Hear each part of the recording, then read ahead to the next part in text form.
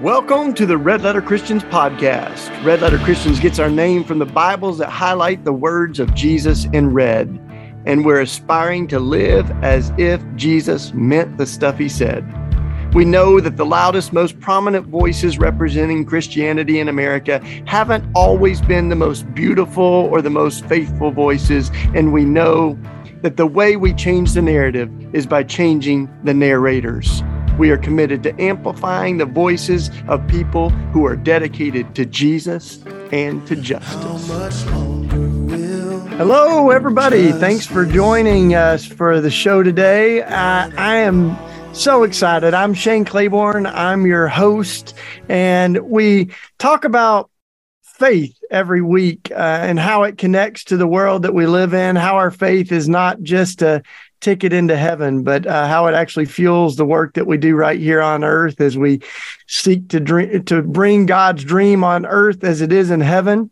And I always get to have some really interesting conversation partners and guests, but today you are in for a treat because not only do we have one guest, but we have two. And one of them is Katie Jo Brotherton, my wife of some 11 years almost now. Yep. And she's joined me a few times, but this time she's really excited because she knows our other guest better than I do. He is the principal at Olney High School around the corner from us. Katie worked with him for a while. He's a distinguished, award-winning principal in the city of Philadelphia. Mike Roth. I don't know if we should call you Principal Roth or what, but you can call me Mike. No problem. Mike is fine.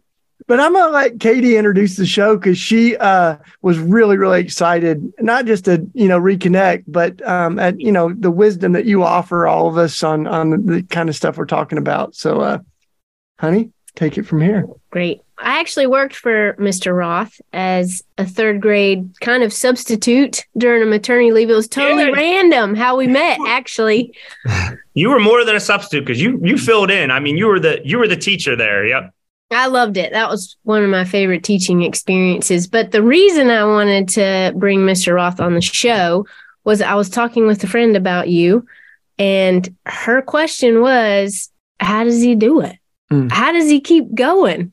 And I said, I don't know. Well, I'll have to ask him next time I talk to him. And then I came home and told Shane, I said, we have got to have Mr. Roth on the program because, one, we don't get many educators in general because they're too busy and just don't have time because so much of their life is devoted to their students, and yours is devoted to your students and your teachers and staff and all that's involved in being a principal. So I think that's probably our launching pad is how do you keep going amidst, you're in a public school in Philadelphia. Yeah. It's funny. I have this conversation with my wife often. My wife, I'm going to mention her right away because, I could not do this job without my wife having to sacrifice and pick up a lot of my slack, from that. I would not be able to do this job without a good partner by my side and some of the sacrifices that she has made, hands down. I think another part of that, what brought me into education in Philadelphia, what brought me to Philadelphia really was, my faith, and feeling like I, wanted to make a difference in this world and not, just live for myself. I don't think I knew quite to that level what that commitment would be. I did not plan to be a principal when I first came to the school district of Philadelphia. I kind of just slowly progressed that way and ended up in that position over time as I went through my education. And I do see it as such an important, essential role. It is a lot. There is a lot of weight there. I'm actually transitioning a high school right now. A charter school lost their charter, and I was asked if I would transition this. And right now, the place I'm in, I'll be honest, I'm like kind of barely hanging on. And I'm just kind of keeping that like one step at a time mentality. But I think like knowing like how valuable the work is, right? Like knowing that like this is a chance to love people and care for people. And I am with people all the time. So it does energize me in ways too. That just being around kids, being around staff that like love kids, like that to me is a huge energy drive. Like when I see a staff member that loves kids and they're doing great teaching, right? Because I'm like, you can love kids and be a lousy teacher. And I think like, hey, this probably isn't the place for you. It's like, go love kids in some other way. But Sesame Place is hiring. yeah, there you go. Yep. So like that, I mean, my family, faith, exercise. Yeah. When I need to relax, Netflix, just like chill. Yeah. And kind of knowing like where to set some boundaries. There is a time like you could just get all consumed in this work. And so like something that has kept me is setting boundaries. I did take a sabbatical last year. Oh, nice. And that really re-energized me. I think had I not done that, I probably would have had to step down from being a principal. But after doing that, I do feel reinvigorated. I feel re-energized. So yeah, I would say those are some of the things that really do sustain me in the work. Yeah. And, the challenges are so huge. And there's a lot of folks that are listening in, probably in other countries, that don't maybe know exactly the pulse of how challenging our school system is. I mean, we've got schools that have to let out because they don't have air conditioning in the summer. When, Katie worked in some of those, you've like been in these schools where the roof is leaking. Yes. And, we've got money for war, but not money for to fix the roofs of our schools. Yeah. So many things like the lead in the water. Yeah. I mean, there's just every day it feels like, and then you've got the gun violence, right? That we're in Philadelphia. We've got the highest gun violence we've ever had in the history of our city. So, I mean, those are all, you're not just a principal or a teacher, you're navigating all these other things. And some folks are using that, as a way to posture themselves politically and go, the public schools, we've got to defund them, and it's the charter schools. And so, I'd love to hear your thoughts on how we find common ground to pursue like a good education for every kid without avoiding the pit holes of just like, this is about charter schools or public schools. How do you navigate that conversation, Mike? Yeah, I think first of all, like you said, a lot of things that are very real and very heavy, and why this work is so challenging. So like if you go into it, like you're going to be confronting these issues, like these environmental issues, violence issues. But like there's a lot of good within that. And so you kind of bring up this like charter school versus public school. I've worked in charter schools. I've worked in public schools. To me, I'll be honest, I wish we just had a great public school in every neighborhood. And there was not even a question of like, why do you need a charter school, right? Yeah. Because like, I think the charter school is trying to meet a need of something that doesn't exist, whether that's like a poor facility or inexperienced educators in a public school. Right. All these issues that start to stress parents out, maybe a unsafe learning environment. I do think what you talked about, I mean, we are the richest nation in the world, right? We have the largest GDP in the world. It is insane to me that we are still fighting over resources for education, which to me, there is no better pathway to helping kids into that next stage in life than giving them a good foundation and a good education. And I mean, we live in Philadelphia. We have some of the nicest schools in the world. Springside Chestnut Hill Academy. You walk onto that campus, it is like a college campus that has every single thing that a student would want and dream of, every facility. And I don't begrudge them for that. I just wish that every student in Philadelphia had that same opportunity and that same type of facility in school. And there's no reason that we couldn't do that if we had the will politically to do that, or we were willing to sacrifice resources somewhere else, whether that's for our military or for some other. Right. Yeah, that old bumper sticker says it'll be a good day when the Air Force has to have a bake sale to get a bomber and everything. I've never seen that. I've never seen that. Which you've done a lot to make only get a lot of resources. I just saw that y'all did the first musical in 25 years a few years ago, right? Yeah. Which is amazing. Like how crazy it is to bring arts into our school is like so rare right now. And it has been for a long time to have your first musical. Yeah. And if you really, to me, that's where like being a good leader is like part of being a good leader is just making sure your folks who you hire feel empowered to do those things. Because I didn't really do anything with that other than say like, hey, I'm going to support you in this, get you the resources and kind of clear out some of the hurdles for you that would prevent you from doing that. And that person's dream, that person's vision, feeling empowered is what really got that moving. And I think that's so much of education in general. Like that's in my mind, a good school leader is knocking down walls and saying yes to people who are creative and inspired. So I wanted to talk a little bit about that creativity because, there's that one definition of, insanity is doing the same thing over and over, even though it's not working. And it seems like we do that on a lot of fronts that we, in our school system, the last statistics I heard were almost half of our young people are dropping out before the end of high school, 40% or something. I don't know if that's still the statistic, but it might be in our zip code too. We have, I think it was 3% of our population has any post-high school education, so associates or bachelors. And so those are some real challenges.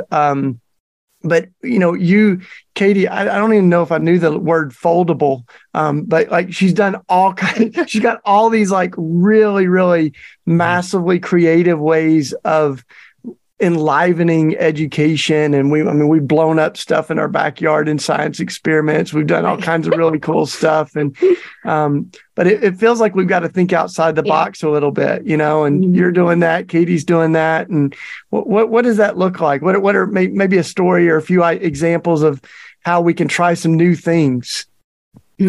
Yeah. I think I will say first off, I actually think there are some things we can do that aren't necessarily new or that imaginative that would make a huge impact. And I think we almost need to start with those things first. Like it's proven that like lowering class sizes, especially lower grades, would improve student outcomes. Yet we still have, classes that are 30 students in a kindergarten class. And, one of the most successful big cities in the United States is Washington, D.C., and they have some of the lowest class sizes in the nation. What that takes resources. I would like to see some of those basic things first. I would like to see world-class facilities that when students walk into a building, they're not worried about asbestos or lead. That they're proud of the building that they walk into. That the community can feel proud of that. Just making sure that the basic resources are there. And then the other thing I would say where maybe I think we need to be more creative as a nation and just put more money where our mouth is. I think we need to make efforts to recruit more teachers of color in our state. And I also believe that to do that and to also keep really good teachers, we need to think about higher pay for teachers that are working in our most underserved school communities. And I think if we do some of those things and do them really well, we would see tremendous improvement within our education system without having to do something like really crazy. Because I saw Arne Duncan, the Secretary of Education, speak one time, and he said something that stuck with me. He said, I'm not looking for like the next superstar, superhero, superwoman principal. I'm looking for systems that work and lift everyone up. And I think that's a really good point. I think we need systems that lift everyone up as opposed to like relying on one person who's going to go above and beyond, and maybe even burn themselves out personally. But then that situation is great, but we have all these other fires going on around it because we haven't created systems that work for everyone. So I know that might not necessarily speak to like this really creative approach, but I think we actually have a lot of the answers now. And I'm like, we just got to do these things really well and invest in them. And it's not rocket science. Like we can make improvements. With that said, there's room for creativity always. And I think that's where it comes up to the teacher and in the classroom and empowering them to do that.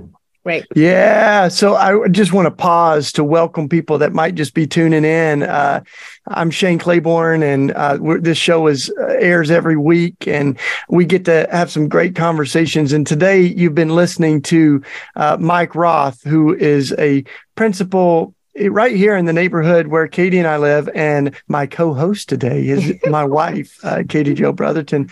So we've been talking about education and specifically, public education. And I think it's also cool to talk with you, Mike, just because thinking about the work that we do vocationally is holy work, we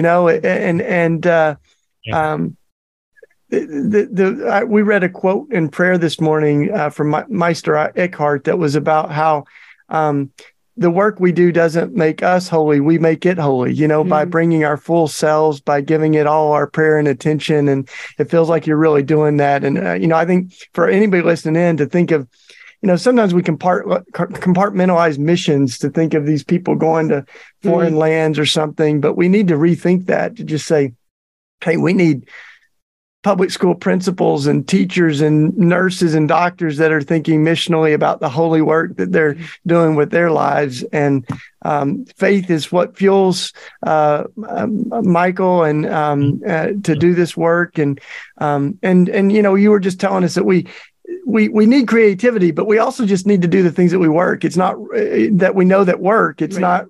You say it's not rocket science, but it might be social science. Right? Just figuring out like what's working in the schools and what are the challenges. Yeah. So, Katie, I was thinking about race, and Katie's done a lot of work thinking about some of the dynamics that you said. We have a lot of teachers that are white that are doing great work in some of the schools here. White women. We're the largest demographic of teachers in the country, right? We're like 80-something%. I would say that's true within the school district of Philadelphia as well, for sure. And we're one of the most diverse cities, Philadelphia, and yet our teaching base.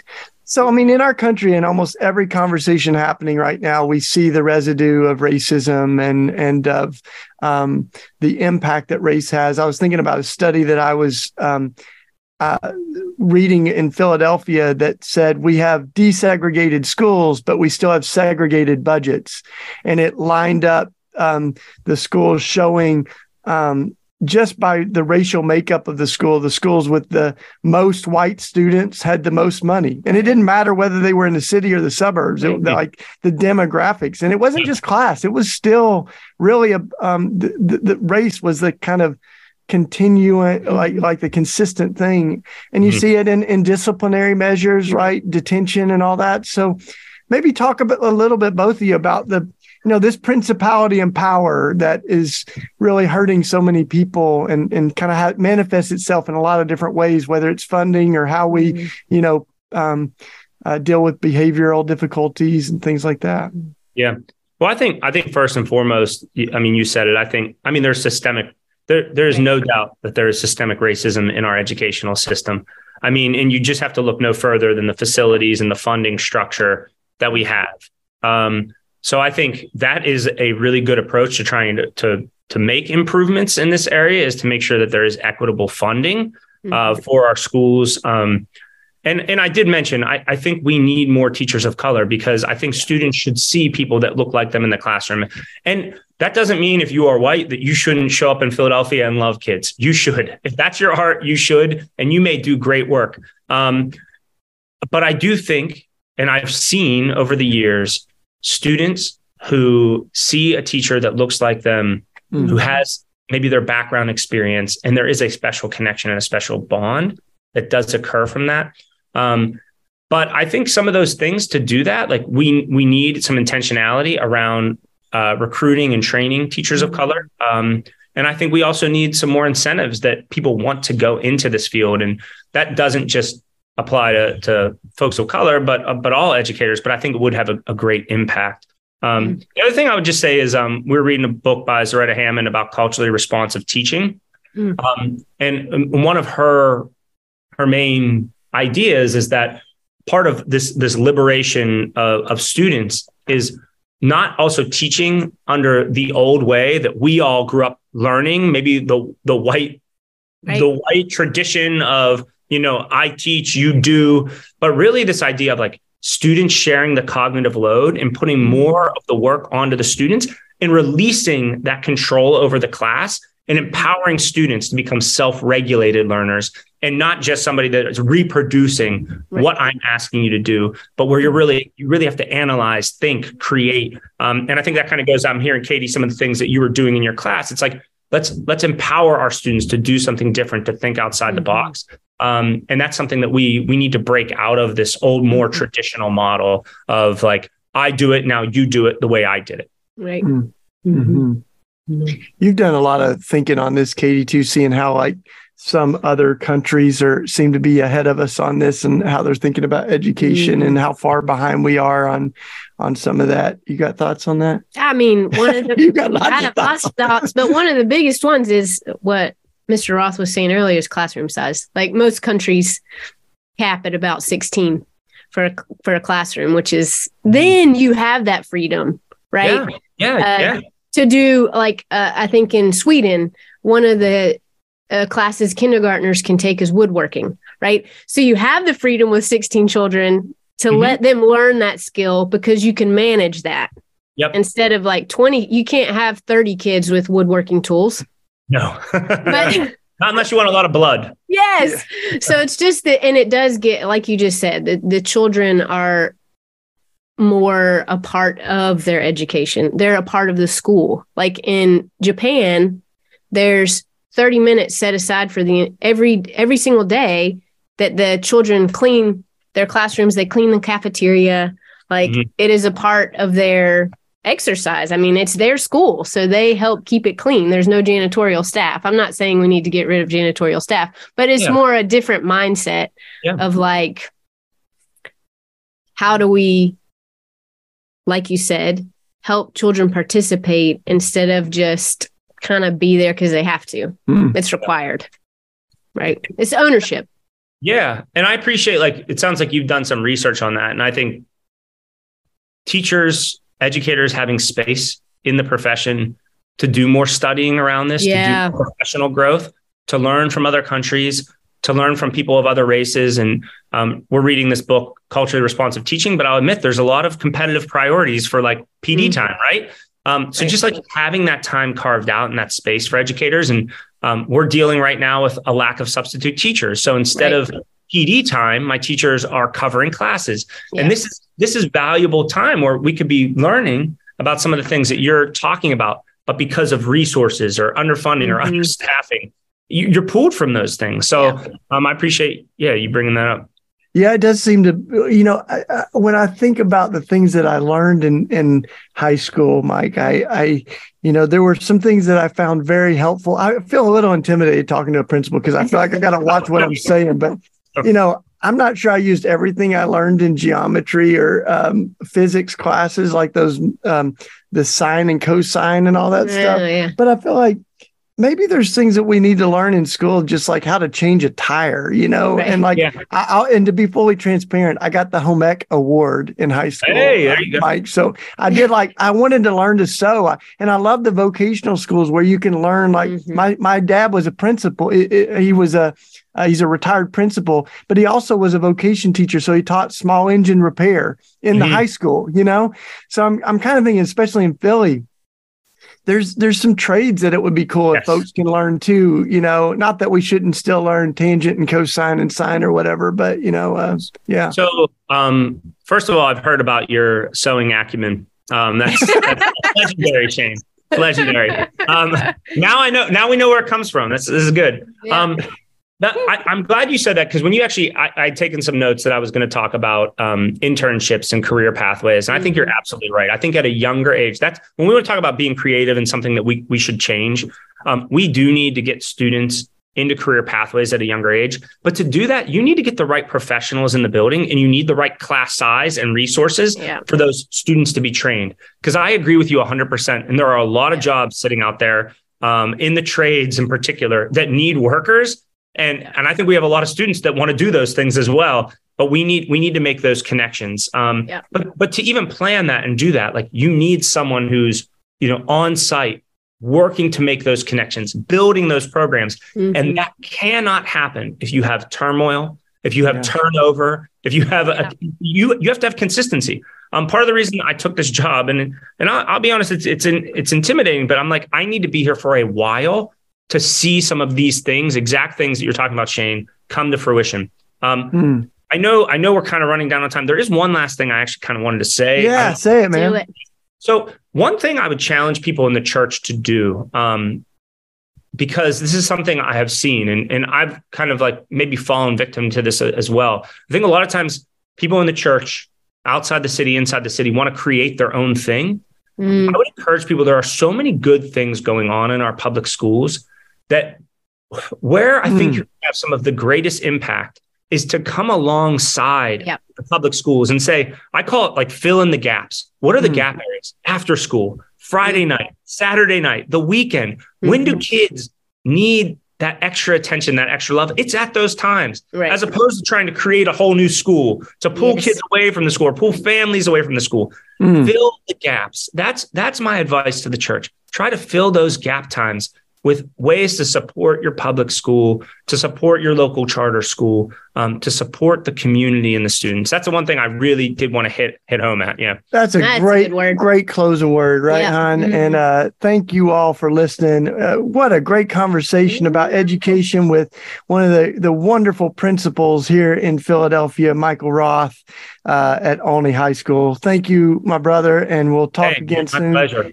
Thank you, guys. To my wife. Thank you, Katie. Nice seeing you again. Nice seeing you. We'll talk to you next week, y'all. Thanks. We hope you've enjoyed this episode of the Red Letter Christians podcast. Too often, Christians have used our faith as a ticket into heaven and a license to ignore the world we live in. But at Red Letter Christians, we believe our faith is not just about going to heaven when we die, but also about bringing heaven to earth while we live. For more information on Red Letter Christians and upcoming events, additional resources, you can go to the show notes or our website, redletterchristians.org. You can also support Red Letter Christians by giving a one-time donation or becoming a monthly sustainer. Just go to our website and click the red donate button. Thank you for being a part of this conversation and for being a part of this movement.